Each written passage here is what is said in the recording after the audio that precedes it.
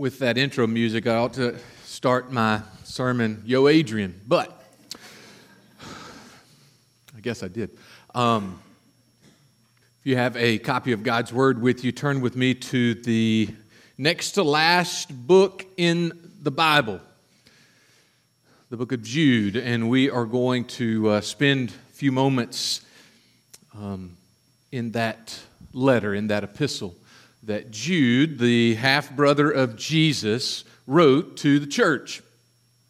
And have you ever found yourself privy to some information? I mean, you were in the right spot at the right time. The information really didn't have anything to do with you per se. At least you didn't think it did, but man, you had that info now. You were kind of like information with an insider trading option.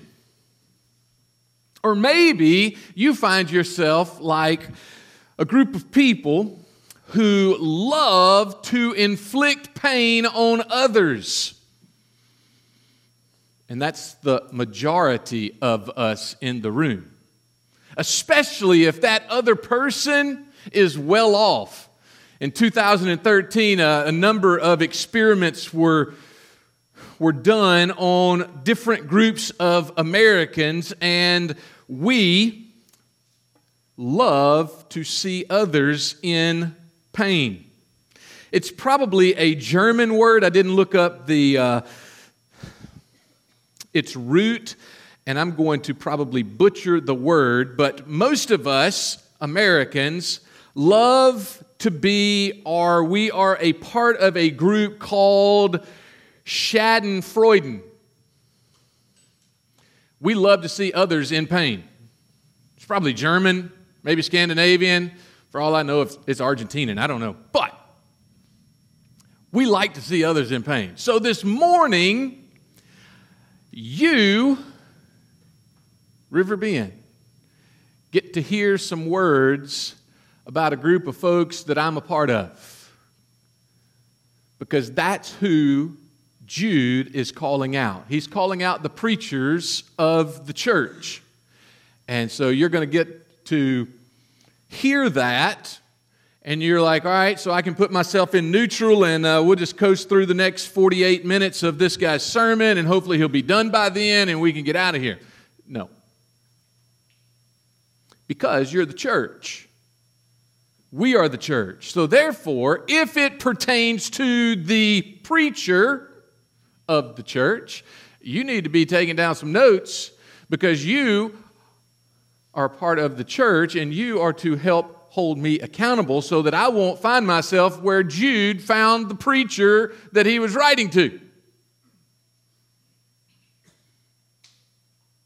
So let's look at it. We're going to read the whole of the book, 25 verses, and our time this morning is going to be in verse number 14 down through verse 22. But read with me. If you don't have a copy of God's Word, I believe the verses will be on the screens behind me. You can follow along. But here is what Jude wrote to the church. Jude, a servant of Jesus Christ and a brother of James. That's James and Jude were brothers of Jesus, but he didn't want to go there. We talked about that a couple of weeks ago. He was a servant of Christ and a brother of James. And here's who he's writing to. To those who are called, beloved in God the Father and kept for Jesus Christ, may mercy, peace, and love, may it be multiplied to you. Verse 3, beloved, although I was eager to write to you about our common salvation, I found it necessary to write, appealing to you to contend for the faith that was once for all delivered to the saints. For certain people, they have crept in unnoticed, who long ago they were designated for this condemnation. Ungodly people who pervert the grace of our God into sensuality and deny our only Master and Lord Jesus Christ. Now I want to remind you, although you once fully knew it, that Jesus, who saved a people out of the land of Egypt, afterward destroyed those who did not believe. The angels who did not stay within their own position of authority, but left their proper dwelling, He has kept in eternal chains under gloomy darkness until the judgment of that great day. Just as Sodom and Gomorrah and the surrounding cities, which likewise indulged in sexual immorality, pursued unnatural desire, serve as an example by undergoing a punishment of eternal fire.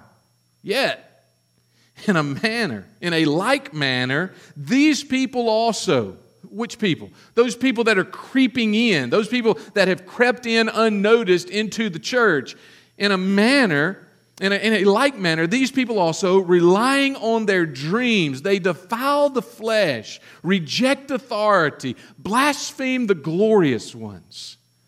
But when the archangel Michael, contending with the devil, was disputing about the body of Moses, he didn't presume to pronounce a blasphemous judgment. But this is what Michael said. But said, "The Lord rebuke you."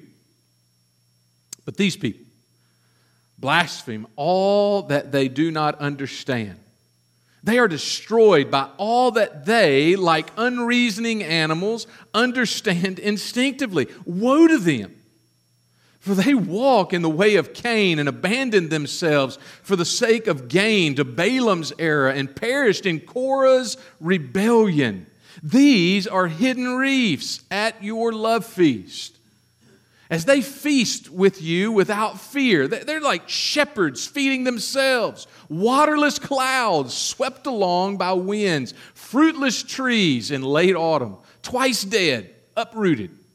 Wild waves of the sea, casting up the foam of their own shame. Wandering stars, for whom the gloom of utter darkness has been reserved forever. Verse 14. It was also about these that Enoch, the seventh from Adam, that he prophesied, saying, "Behold, the Lord comes with 10,000s of His holy ones, to execute judgment on all and to convict all the ungodly of all their deeds of ungodliness that they have committed in such an ungodly way, and of all the harsh things that ungodly sinners have spoken against Him. These are grumblers. These are malcontents. These are following their own sinful desires. They are loudmouth boasters, showing favoritism to gain advantage." But you, church, you must remember, beloved. You must remember the predictions of the apostles of our Lord Jesus Christ. They said to you, in the last time, there will be scoffers following their own ungodly passions. It is these who cause divisions, worldly people, those who are devoid of the Spirit. But you, beloved, building yourselves up in the most holy faith and praying in the Holy Spirit, keep yourselves in the love of God, waiting for the mercy of our Lord Jesus Christ that leads to eternal life. And have mercy on those who doubt. Save others by snatching them out of the fire. To others show mercy with fear, hating even the garment stained by the flesh. Now to Him who is able to keep you from stumbling and to present you blameless before the presence of His glory with great joy, to the only God, our Savior, through Jesus Christ our Lord, be glory, majesty, dominion, and authority before all time and now and forever. Amen. Let's pray. Heavenly Father, what a letter. What a letter that You saw fit to leave for us. Father, in this letter there is a challenge. Father, in this letter there are words of encouragement for us this moment, today. Father, You saw fit to keep it for us, and I ask that You would use Your letter, use these words, this passage today, to drive deep into the hearts of your sons and your daughters that are in this room. And Father, those that are in this room that do not know you as Savior and as Lord and as King, I pray that during these moments with clarity, Father, they would see that they are opposed, in opposition to you, and that you desire for them to know you. Father, there is a word, your word. There is truth, your truth, that you desire to speak both to your sons and daughters and also to those that don't know you. Would you do that this morning, and would you receive glory from everything that is spoken of? I ask it in Christ's name. Amen. There was a movie. It was entitled The Good, Bad, and the Ugly. This morning, I want to speak to you about the good, the bad, the ugly, and also the future. Those are the points. The good is the first point. The second point is the bad and ugly. And the third point is the future, as we see it in this letter titled Jude. The good. Jesus, the Lord, is coming. He's coming. Jude speaks to those believers. He speaks to the sons and daughters of the King, and he says, hey, church, know this, that Jesus is coming. Look with me in verse number 14 down through verse number 16, and we will see this. It was also about these that Enoch, the seventh from Adam, he prophesied, saying, behold, the Lord comes with 10,000s of his holy ones.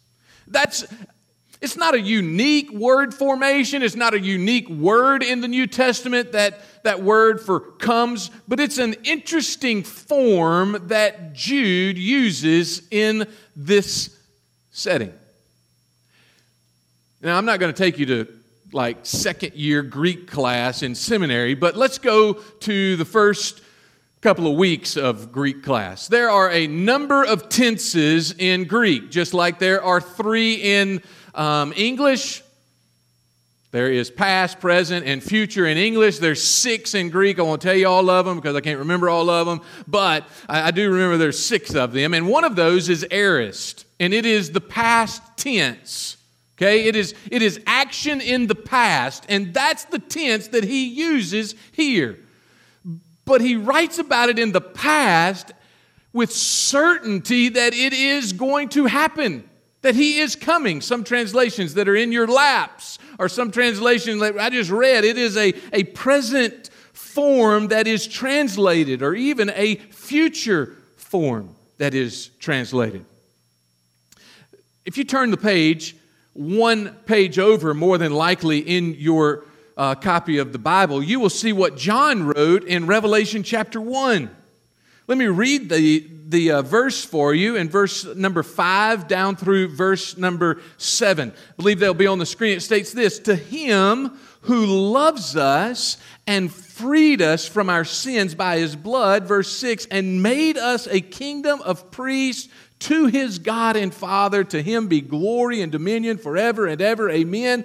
Look at verse 7. Behold, he is coming. Same word, different tense. He is coming with the clouds. It's an interesting form that he uses because he uses it in the present, and it still hasn't happened, but it's happening. So Jude and John both have an interesting form for this word. But he's coming.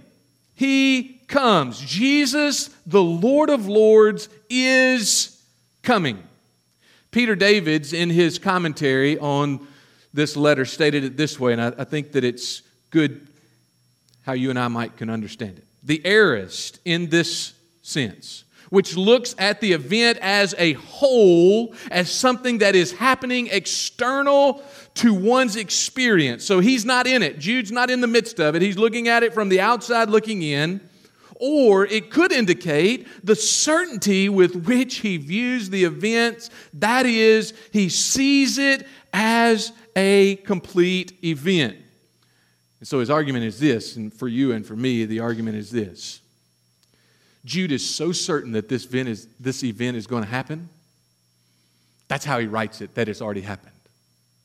He's so certain that Jesus coming back, that Jesus coming with his myriad of myriads, with all the angels that are coming with him to overthrow the king of the world, the prince of the air, Satan, he is so certain of it that he writes it as a completed, already happened situation. And that gives you hope. And it gives me hope. That is good for you, and it is good for me to see that certainty from one, the authority that has been written. It is good. So what do we do with that? What do we gain from it? How does that help you? How does that help me in 2017? Well, the brother of Jesus, the servant who the Lord and the brother of the Apostle James, he was so sure that Jesus' return was happening that he writes as if it has already happened. This also brings into our picture, into our frame, into our lives, into today, that Jesus is control. He's in control of what's happening right now with you. He's in control of the situation that you think is in the midst of chaos. Whether it's a national or international or just in your family itself, you and I might look at it and we're saying, there is no way in the world. And Jesus said, hey, I got this. This is a great thing for us, church. It's something that is easy to know in your mind. It's something that if you've sat in a black seat for a while on Sunday mornings in this place, or you've sat in another seat in a church, you know it intellectually. You know the statement, hey, Jesus is in control. Hey, I'm praying for you, but you need to know that Jesus is in control. No matter what the doctor tells you, no matter what the boss tells you, no matter what's happening at the house, you know that Jesus is in control.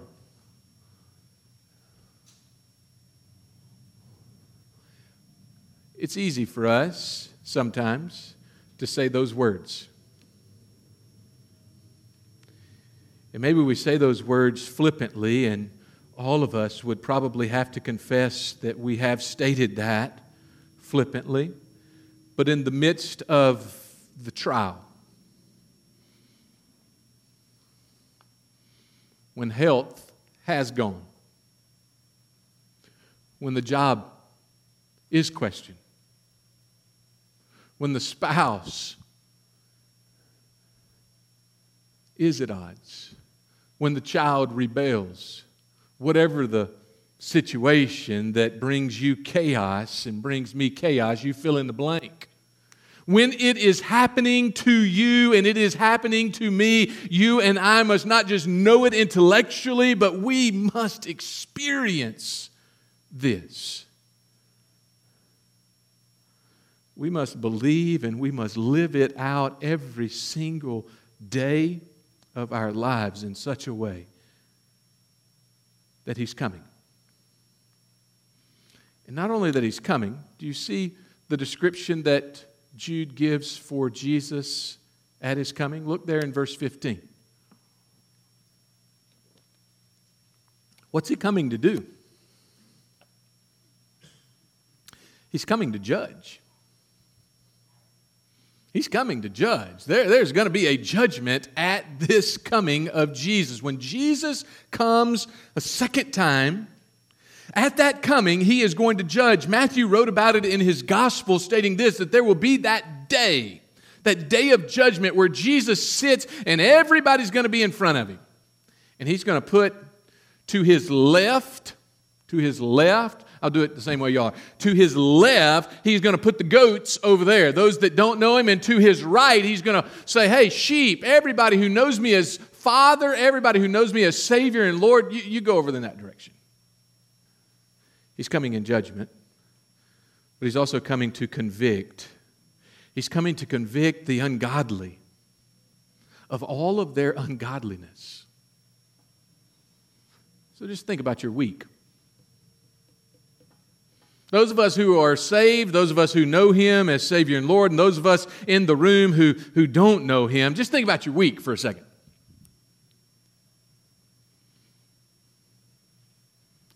What about those thoughts? What about those thoughts of that person in front of you who was going 48 in a 65 and wouldn't get his tail out of the way? I don't want to discriminate, or her tail out of the way so that you could go halfway the speed limit? Well, what about this past week when this first five or six rows, before they left for camp, and you were telling them, parents, you were telling, hey, you need to get ready, you need to pack, and they weren't packing. And you're like, I am going to just, yeah, you fill in the blank. And you probably did at your house. I did at mine. Or maybe it was this week that the boss came in and didn't like the work. Or mom and dad, while the kids were gone, maybe there was a nice discussion at your house, i.e. argument. Got a little tense. Maybe you sat in the doctor's office this week and he or she said to you, hey, here's the issue. You got to change some stuff. I don't like changing. And as you heard those words, and as you were in that situation, that argument, as you were hearing the words from the boss, as you were in the midst of the day, and there was ungodliness in thought, in attitude, in words, in action, Jesus is coming to convict. He's not coming to convict your neighbor. He's coming to convict you. He's not coming to convict the person in front of you or behind you sitting in a black seat. No, He is coming to convict you, and I'll turn the finger to myself. He's coming to convict me. Because of our ungodliness, Jesus comes, church. You're like, why does He do that? Because one day He's going to present you, me, to Himself, unblemished, spotless. And He is getting you prepared for that. He is getting you prepared to put on the wedding garment, because one day we are going to be ushered into His presence, and He is going to marry us for all eternity. He is the groom. We are His bride, and He is coming even now to convict our ungodliness. So this morning, you're like, Brian, that's not good. Yeah, it is. That's great. It is great. Well, then, I don't know if I want to see the bad and the ugly. Well, the bad and the ugly deal with me. So, y'all sit back and take a couple of notes. The bad and the ugly. Look at the descriptions of these people one more time. Jude has already described them. We've already looked at those descriptions in depth, but let me read for us the descriptions once again in earlier verses, starting in verse number 4 and 5, all the way to verse 13. I'm just going to pick out, I'm not going to read the whole section, but I'm just going to pick out some of the descriptions. For certain people, they have crept in unnoticed, who long ago they were designated for this condemnation. They were ungodly people. They were the ones who pervert the grace of our God into sensuality. They are the ones who deny our only Master and Lord, Jesus Christ.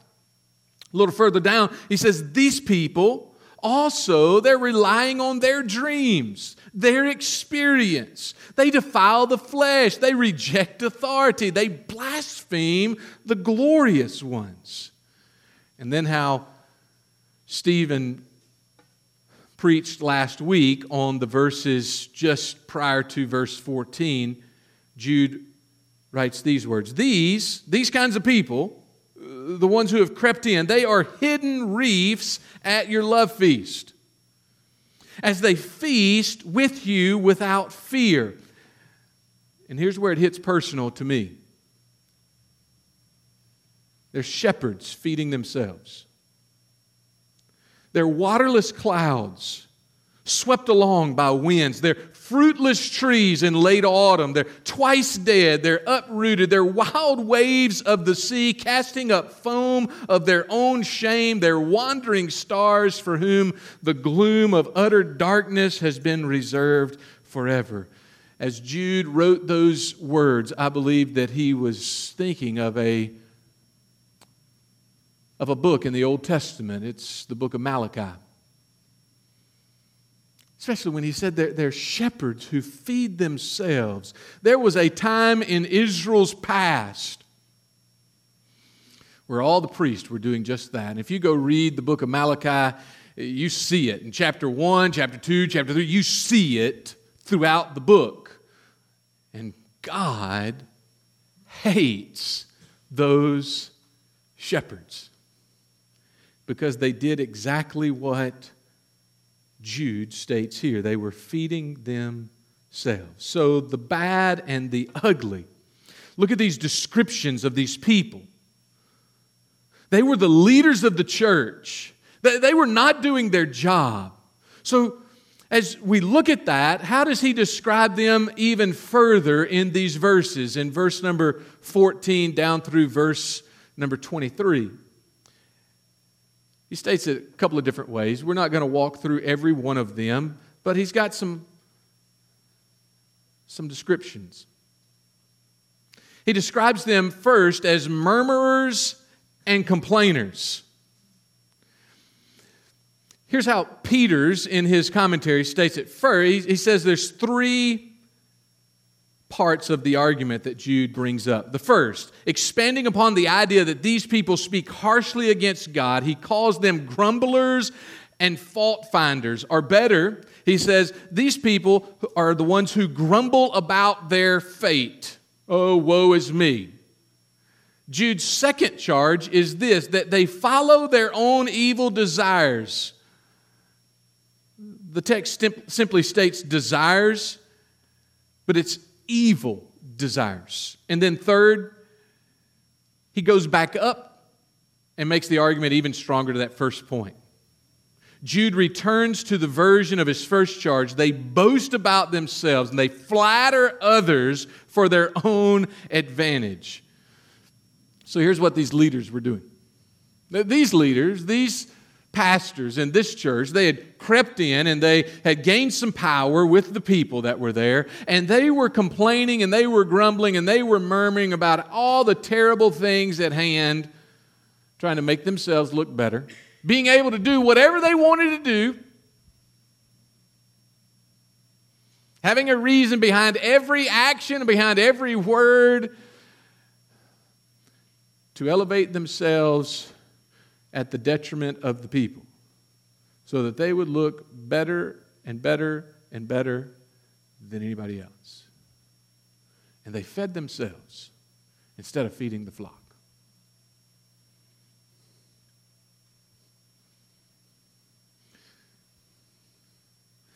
The example before you and the example before me as a shepherd should be startling.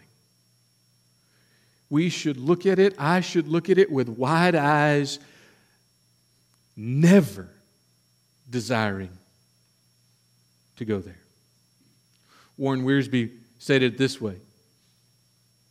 They are out to please themselves. These people, these shepherds, they are out to please themselves by taking advantage of others. They remind us of Peter's statement in 2 Peter chapter 2, verse 14, a heart they have exercised with covetous practices, or as one translation puts it, their technique of getting what they want is through long practice, highly developed. They give the impression that they are out to help you, but their interest is only in gratifying their own lust.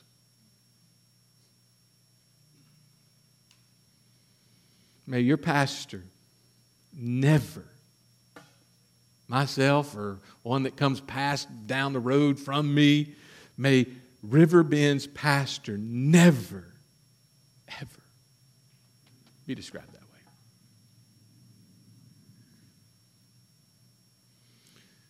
Finally, let's look and introduce ourselves to the future. We're going to close out the book next Sunday. I've got a homework assignment for you before we leave. But let's just introduce ourselves to the future. This is what you and I are to be about from this point forward. You and I can't change what happened last week, right? We can't change what happened last year. Can't change the failed relationships that we might have been a part of, the jobs that we might have been a part of down in the past. We can't change that. All we have is the present, and if the Lord wills, another moment or another day to turn our face toward Him. So let's look at the future for just a moment. But you must remember, beloved, verse 17, you must remember the predictions of the apostles of our Lord Jesus Christ. And here's what they said to you. They said some negative things. In the last time, there's going to be scoffers. He's already described those who are murmuring, complaining. They're following their own ungodly passions. It's these. They're making divisions. They're worldly people. They're devoid of the Spirit. But you, here's your good news about the future. But you, beloved, you, Riverbend, build yourselves up. Build yourselves up in your most holy faith. How do you do it? You remember the statement that I've stated? I've said it. I don't know how many times I've stated it, but if the situation is terrible and you can't see how to get to the good place, that you got to put your faith there, and then when you put your faith there, you start walking, your feet are moving in that direction, and finally your feelings will come. Faith, feet, feelings. Let me add another F because I'm a Baptist preacher. Alliterate a little more. Faith, Jude states it this way. You got to put your faith there. You got to build up your faith. Praying, fervently praying. There's your fourth F. Fervently praying in the Holy Spirit. You keep yourselves in the love of God. You're moving. You're staying in step with Him, and then your feelings will get there down the road. Faith, fervent prayer, feet, feelings. Jude tells you and he tells me, hey, church. Hey, sir. Hey, ma'am. You need to build yourself up. Hey, students, you need to build yourself up. Hey, you're going to this job site. You're going to work. You're going to this career. You're in the home. These people are around you all the time. In a few weeks, you're going to go to a classroom. You need to be building yourself up in your faith. A most holy faith. How do you do it? Fervently praying in the Spirit. Keeping your feet moving in step with Him, and those items, those situations, those circumstances will change. Keep yourselves in the love of God, waiting for the mercy of our Lord Jesus Christ that leads you and me to eternal life. He finishes out this paragraph by stating this, and you, church, have mercy on those who doubt. Save others by snatching them out of the fire, and to others show mercy with fear, hating even the garment that's stained by the flesh. You and I aren't guaranteed another day. We're not. We can't change yesterday. We're not guaranteed another day. But might you and I take these words from verse 17 down through the end of that paragraph in verse 23, and might we put into practice these moments, this moment that we have. And if the Lord allows moments that we will have in the future of building yourselves up in a holy faith, of fervently praying in the Holy Spirit, of keeping yourselves in step, moving your feet in the love of God,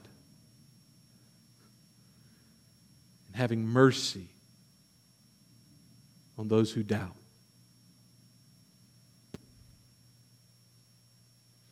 I don't know who you're going to come in contact with this week. You and I are going to come in contact with hundreds, if not thousands, of people this week.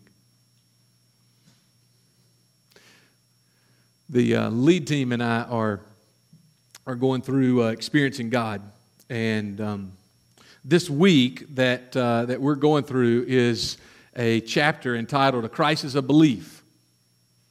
Crisis of belief, that God is going to allow you, as He is speaking, to come to this moment, to this point where, all right, are you going to believe me? Hey, River Bend. There's going to be a number of those moments this week. Now, some of those moments, if you and I aren't careful, they're just going to go by us and we're not even going to know it. We're not even going to know it. But there are those moments that He is going to bring you to this crisis of belief. And He's going to say, hey, you sir, you ma'am, do you believe me? Well, if you believe me, then you need to go this direction. If you believe me, you need to say this. If you believe me, you just need to back out of this situation. If you believe me, here's what you need to be thinking. If you believe me, here's what I want you to do. Your crisis of belief. Don't let those moments pass. Some of those might be that much is needed.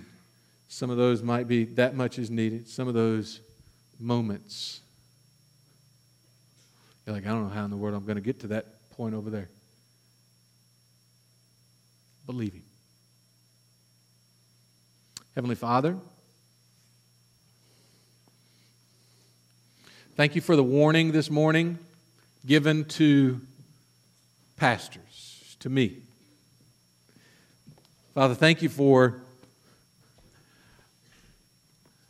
the mercy that You have shown every single person in this room. God, every one of us are creations of Yours, that we have no excuse. We know that there is a God because of creation, because of other invisible attributes that You have shown us. God, there is no excuse for us today. Father, for those in the room that don't know You, God, take the blinders off. Father, unstop their ears spiritually. Open their eyes spiritually that they might see how much You love them. Jesus, convict. Convict of all ungodliness. Father, convict every single one of us. That's Your job. That's what You are coming to do. Convict. Allow Your Spirit to go through those thoughts that we've had this past week, to go through the thoughts we had this morning, the words that we said this morning, the things that we have done. Convict us.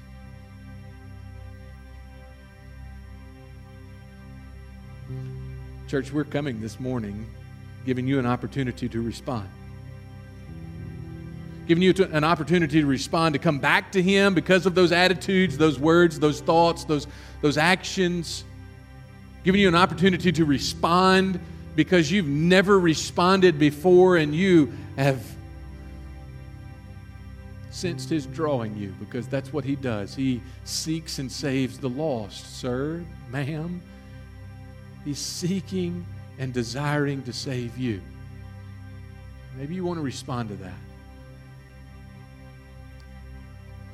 We're going to stand and we're going to sing, give you an opportunity to respond there in your seat, maybe come forward and pray, but whatever He is asking you, whatever He is prompting you, you respond. Let's stand and let's